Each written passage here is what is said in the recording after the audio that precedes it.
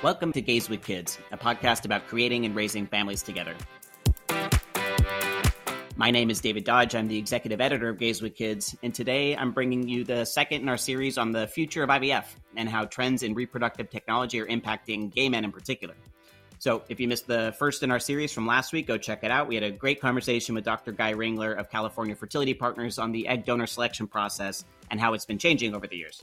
And today we're going to be discussing insurance, which on its surface might not sound like all that sexy of a topic, but trust me, the minute you start doing your research on IVF and surrogacy, you will quickly become interested. And that is because surrogacy is expensive. It can cost gay men anywhere between $135,000 to $200,000 or more. But something that might eventually help bring down the cost of a surrogacy journey for gay men is if insurance plans begin to cover some of the costs associated with IVF, just like they do for couples struggling with infertility who turn to reproductive technologies to start their families. So there's a big movement in the surrogacy world to get insurance plans to include same-sex couples and single people.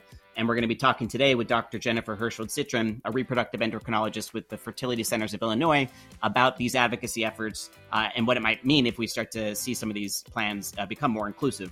So there's actually a bill currently pending in Illinois that's just waiting for the governor's signature that would require insurance plans to start covering some of the costs of IVF for same-sex couples and single people. And we'll talk with the doctor about that as well. So enjoy the discussion. And as always, please like and subscribe wherever you get your podcasts.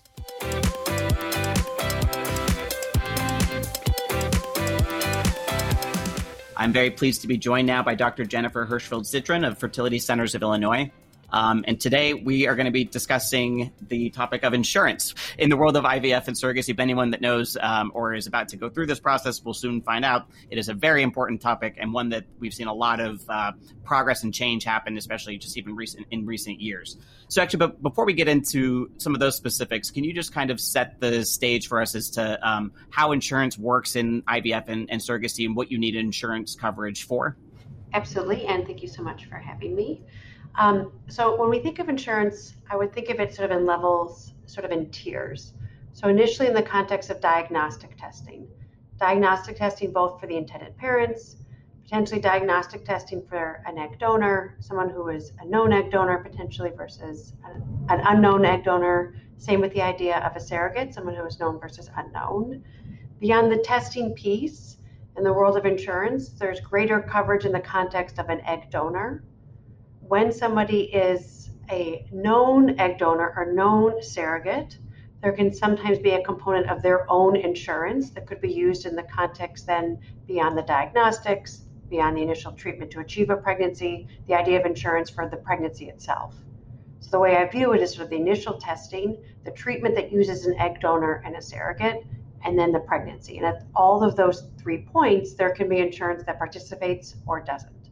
And for international parents that are pursuing surrogacy from abroad in the U.S., there's also additional insurance that they have to worry about, right? Yes, absolutely. There can be additional insurance in that context. Agency fees are not something that would be under their umbrella of insurance. Legal fees is not something that would be under the umbrella of insurance.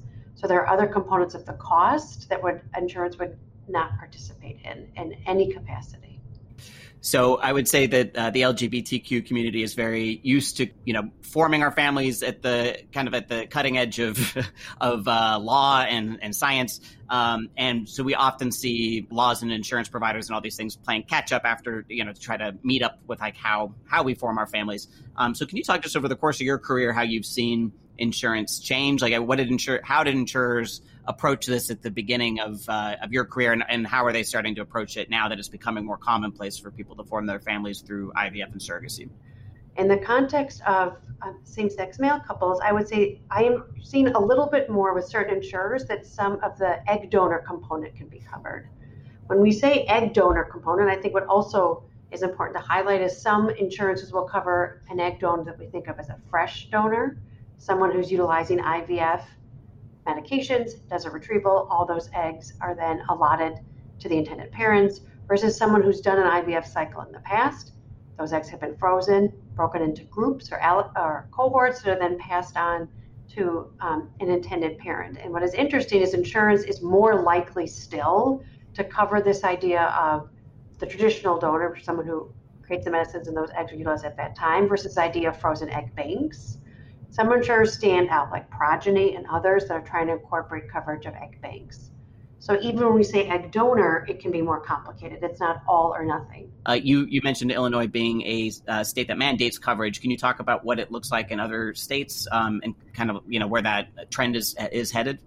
So I would say even in a state that mandates quote unquote coverage, they use arbitrary guidelines of creating a family. So that's the challenge that we have had. For infertility was defined as attempting to have a family for 6 months or a year. And so in Illinois, there is a movement to change that. So there was a law that passed in both the House and the Senate in the state of Illinois that now we're waiting for Governor Pritzker to hopefully sign that will change the definition of fertility. And that, to me, that is the biggest change I have seen in my career, and that is incredibly exciting. Overall, nationally, we're really not seeing that, and we see such state-related coverage about so many things, in particular fertility care. Even when there's quote-unquote coverage in a traditional idea of creating a family, what we see is that coverage can include testing, coverage can have a maximum of costs, coverage can be encompassing of a series of IVF cycles, and so even when something is covered, it can look so different from plan to plan. Nationally, you are seeing more and more states have some degree of coverage. The challenge, though, is that could simply be your diagnostics, which is the least expensive piece, or that could be one component of the egg donor. So there's layers of cost, and there's so many subtleties that I think this is an example where knowledge is so important. So before a couple even begins, I think a key thing to consider is to ask an employer, to speak with the human resources, to determine if coverage exists, what capacity it exists. I've had a couple of examples of over the years, patients advocating to their human resources for a broader and better coverage, and sometimes being able to utilize industry standard. So for instance, for women interested in egg freezing, some would argue industry standards that should be covered. And so it wasn't covered by one in the music industry, but a different company in the music industry. And she used that to change her HR plan. And yes, it took a year plus, but it's only benefited her, but potentially benefited those that follow. So the only way to truly make change is to speak up and say things. And in that realm, I will say Resolve is an advocacy group that is focused on changing these policies. So it is exciting in Illinois that we have these laws that exist, but it should be more widespread, and even the laws we have aren't enough. And it's oftentimes that your employer just might not be, they might be ignorant in the best possible sense of that term, and that they're just not aware of these ways of family building. You might be the first to approach them about this. They might be very willing to work with you on it. But like you're saying, it does take advocacy. At Gays with Kids, we're trying to roll out more resources to help you through that. Resolve, again, is an amazing organization to do it as well. But so let's talk a little bit more about this bill in Illinois, because I know there's a lot of people listening in that might be curious about this in their own states. It is a novel bill. I think we were both just saying that neither of us are aware of anything else like it in the country so far. So what exactly will the bill do if it gets signed by the governor? So the biggest change it changes the definition of infertility. So infertility traditionally was defined as 6 months to a year of unprotected intercourse and inability to have a child. So obviously that excludes a large portion of individuals trying to have families. And that has been the challenge for single individuals, for same-sex male, for same-sex female couples, is how we define infertility. So that is the biggest change. And I actually think even if it doesn't, the financial piece is delayed, that really is important because it has created a divide that never should have been there. And so they changed that definition. So it includes beyond unprotected intercourse to a person's inability to reproduce, either as a single individual or with a partner without medical intervention. And so right there, that would include a same-sex male or same-sex female couple, or a licensed physician's findings based on medical, sexual, reproductive history. And so it allows, in a sense, a physician to help create that definition. And so an absence of an ovary in a same-sex male couple is infertility, and it should be covered in the same way. And so they're changing the language, which ultimately I think is really, really important. Estimates, when you sort of heard both pros and cons of some of the representatives who sponsored the bill, felt that in Illinois, I think one woman, Representative Croak, had said about 20% of insurance plans would be required then to follow this bill. So yes, it's exciting, but it's not all encompassing. The bill would still, unfortunately, not cover surrogacy. It would be more for the diagnostic piece and potentially the egg donor piece. So it's by no means extensive, but it's a beginning. It's a beginning. And I guess just to put this in even more context, we should, so the overall cost of a surrogacy journey for a gay man or couple ranges anywhere, we're told, from like 135,000 up to 200,000 plus, depending on a ton of different aspects of this. And one of them can be the number of IVF cycles you need to do. So what potentially could this save people with it? Again, it's going to be expensive with this law or without, but this, every little bit can help. But having insurance cover some aspects of your fertility journey, what kind of cost savings would that translate to for gay men? So if you would think of the IVF cycle for the egg donor is, let's say that's somewhere between $15,000 and $20,000, and the medicines are an additional $5,000. So right there, that would be that $20,000 to $25,000 theoretical cost savings. That's what it would save someone. So yes, if it's a 2/3, 1/3 cost to create a family for gay men, the 2/3 cost is still the surrogate. Even with this law, that remains uncovered. But there are individuals who have family members potentially or friends. A known surrogate could further reduce that cost. So if the egg donor is covered and someone has a surrogate that they know, that cost could potentially be better. And there's no question all these numbers are way too high. But to your point, I do think every bit helps, but we're getting somewhere. We still have a ways to go. That's how I would look at this.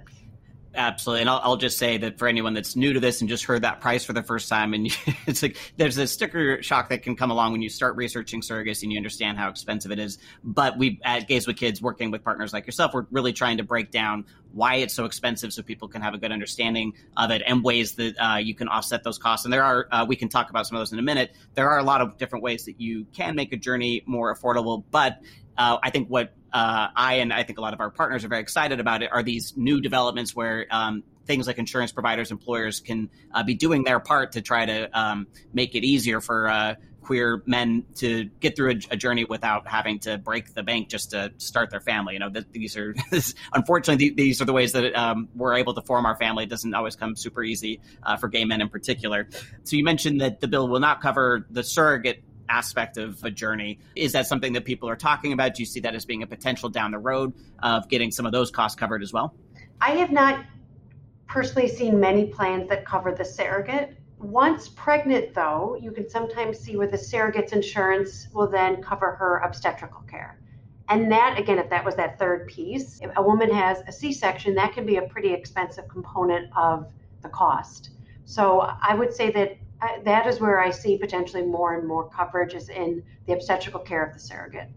The cost and the agency fee that creates that estimate of somewhere in the vicinity of $100,000 for the surrogate itself, that piece, I have not yet seen insurance have much of an advance in providing cost to benefit that. I mean, the hope is that will change.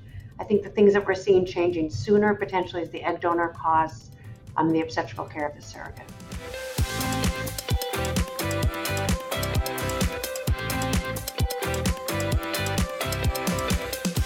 Let's talk a little bit more about other ways that you know of that we can reduce this cost. So again, insurance is the main topic here, and we're seeing it go in, I think, a positive direction. I think we're all very hopeful that the governor will sign the bill, and maybe this is a good call to action for those listening, especially if you're in Illinois, to write your governor, call the governor to try to get that signed into law. But apart from that, what can people do to reduce the costs of a surrogacy journey? In addition to advocacy and insurance coverage, there are some nonprofit organizations that do provide grants to be used towards egg donor or surrogates. There is one that I am a part of. It's called the Chicago Coalition for Family Building. Every year we give about $5,000, $10,000 grants for egg donors. We now have a unique grant unique to the entire cost of a gestational carrier. And we are very excited because we've been doing this for 5 years and we've really helped quite a few families. It is just a drop in the bucket, but we're not the only organization. There's probably about 5 to 10 of these throughout the country. The other one is Stork Foundation, that I know helps in sort of the Chicagoland area. CADE Foundation, CADE, are some of the others. And so these nonprofits, this is another tool. Beyond the nonprofit and the insurance, unfortunately, some of the pieces becomes how to finance. And so whichever fertility clinic that you're utilizing, they should have someone dedicated to this to describe to you both, if needed, if a loan is being considered, the different loan programs, how those work, so that the idea behind all of this is that there's no surprises, that before you begin your treatment, eyes are wide open. Like, these feel like shocking numbers, but they shouldn't be when you're starting treatment. So you're aware, and this has been planned for. I think what can feel the most frustrating is to get to a different level of treatment, and all of a sudden there's this unexpected cost. And that's, again, part of the range that you see. It's always really hard to get people to peg like a specific number for an average cost in a journey, because so many different things can happen to obviously decrease or increase the costs. And one other nonprofit that we work with is Men Having Babies, which also provides some grants. So all of these options are really good. I didn't know actually of a couple of the ones that you mentioned, so I'll have to do some research into that. That's encouraging that there are more resources out there, because I think there's at least an awareness, a building awareness that this is important for gay, bi, and trans men in particular need this financial assistance in order to start their families this way. What have you seen in terms of opposition to the law in Illinois? Why is the governor still sitting on it, as far as you know? Is it just administrative, bureaucracy stuff, or is there actually controversy around whether this should become law? I'm unaware of why he's sitting on it. I imagine, given his stance overall, that it potentially is just logistic. But the opposition within the Illinois sort of state legislation was about this idea that this will now increase cost to a state that, there's no secret, Illinois has had issues of financing within its state for quite some time. And this is a cost we as a state cannot take on. And I think the challenge with that, again, is that this medical cost is not that it's more than other medical costs. Any surgery that somebody has, if you look at the actual price that a hospital charges your insurance, this is an extremely high number. So it's not that the cost is an issue, it's just it's not viewed as a medical benefit. Right, That's what we need to change, is that perception, because it is medical care. No different than having your appendix removed. I did read that Governor Cuomo in New York directed the Department of Financial Services in that state to make sure that insurance companies are providing some sort of fertility benefits too. I'm not exactly sure where that's at right now, and that may be in the works as well. So, but again, this is a positive trend and one that we all obviously hope continues. So, what would you say to someone that's in a different state that isn't Illinois or New York? This may not be likely to happen soon, but like, how can people start advocating for these changes in their state, wherever they happen to be? So I agree with you that it starts with the employer. So to simply inform your human resources, this is something that I desire, or myself and my partner desire to do, and this is our out-of-pocket costs. In other states and other places, even within our state, some of these components can be covered. So I think it starts with the awareness. To your point, potentially companies are unaware of what they have opted out of and how that impacts their employees. I think potentially, as someone is thinking of starting a job, these have become, in a sense, some part of sort of the benefit that helps you feel so maybe encouraged to go to one job versus the other. And potentially employers can start to use this as a tool to try to recruit people. So I think that's one way, both when you're getting your job and when you have a job. I think in the realm of our state legislation, it's calling your state representative, informing them that this is important, highlighting the law in Illinois. There was an article in the Chicago Tribune featuring one of our physicians, Dr. Alvarez, that talked about this law in particular. Many of our patients shared their opinion as well. So that can be cited about, okay, the changes are happening elsewhere. How do we bring this here? It would be wonderful if this could happen at a federal level. I think given the state of our world, that seems pretty unlikely. So I think, on our local level, we just can see, and we have in this realm of fertility and fertility coverage, we see better action when we start at a local level. I will say, if you're interested in trying to advocate in your own place of work, email us at dads@gayswithkids.com. We'd love to be a part of that journey and to help cover it and bring awareness to these efforts all over the country. So lastly, what do you see as being like the ultimate kind of goal in all of this advocacy? I would say the ultimate goal is access. And so to allow a greater number of people to have a family by making it less cost prohibitive. That is our overall goal. And so the things that already are covered just should be broader. Is the diagnostic piece, is the egg donor piece. There's already established sort of norms for that. So I think that is already occurring and it'll be more likely to occur. I think bringing under the umbrella sort of the legal piece would be nice, because that's an extra cost savings. I think bringing under the umbrella the obstetrical care, which starts the moment she is pregnant for the surrogate. So if somebody has, God forbid, a miscarriage, there's the emotional piece of loss, but there can actually be the financial piece of loss if she did not have obstetrical care and she's choosing to have a procedure for the miscarriage. And so making it sort of mandated that the obstetrical care that they have includes the obstetrical care of a surrogate. So I think that is like the low-lying fruit. When we build beyond, some of the challenges of the cost of the surrogate is identifying a surrogate. And so finding ways that that is streamlined, because those costs can vary so dramatically from agency to agency, from state to state, from region of the country to region of the country. And so finding ways to streamline that process ultimately, I think, would drive down costs. And so potentially for insurance or some entity to get involved in that capacity so that there could be a greater way to identify surrogates, to screen surrogates, so that the cost piece would go down in identifying. I think those are the sort of, in my mind, the easiest things to think of to make a more substantial difference. Your piece about compensation to a surrogate is a gift that somebody does. Every single surrogate I've ever worked with, there is an altruistic nature to do this. And yes, somebody, of course, it is to be compensated for, but to find a way that that compensation isn't entirely the responsibility of the intended parent. You know that we will be continuing to cover not just the law in Illinois and to see how that goes and its implications, again, assuming it's signed into law, but just generally across the country. It's a very exciting area of development, I think, in this world. So it's thank you for helping break it down. Anything else you want to add just as a last note? I think the last thing that I would add is really this idea that the power in numbers. So it is helpful Absolutely. to go to someone's human resources because it feels good to feel like you did something. But at the end of the day, if we really want to make change, it's really hard for it to be one-on-one. And so this is why your organization, so Gays with Kids or Men Having Babies or Resolve, because they create these umbrellas where there's larger groups of people in focused areas, and that's how we create ultimately change. And so I think it is this idea that it is helpful to start, but you want to be a part of something larger than yourself so that you can actually have concrete change.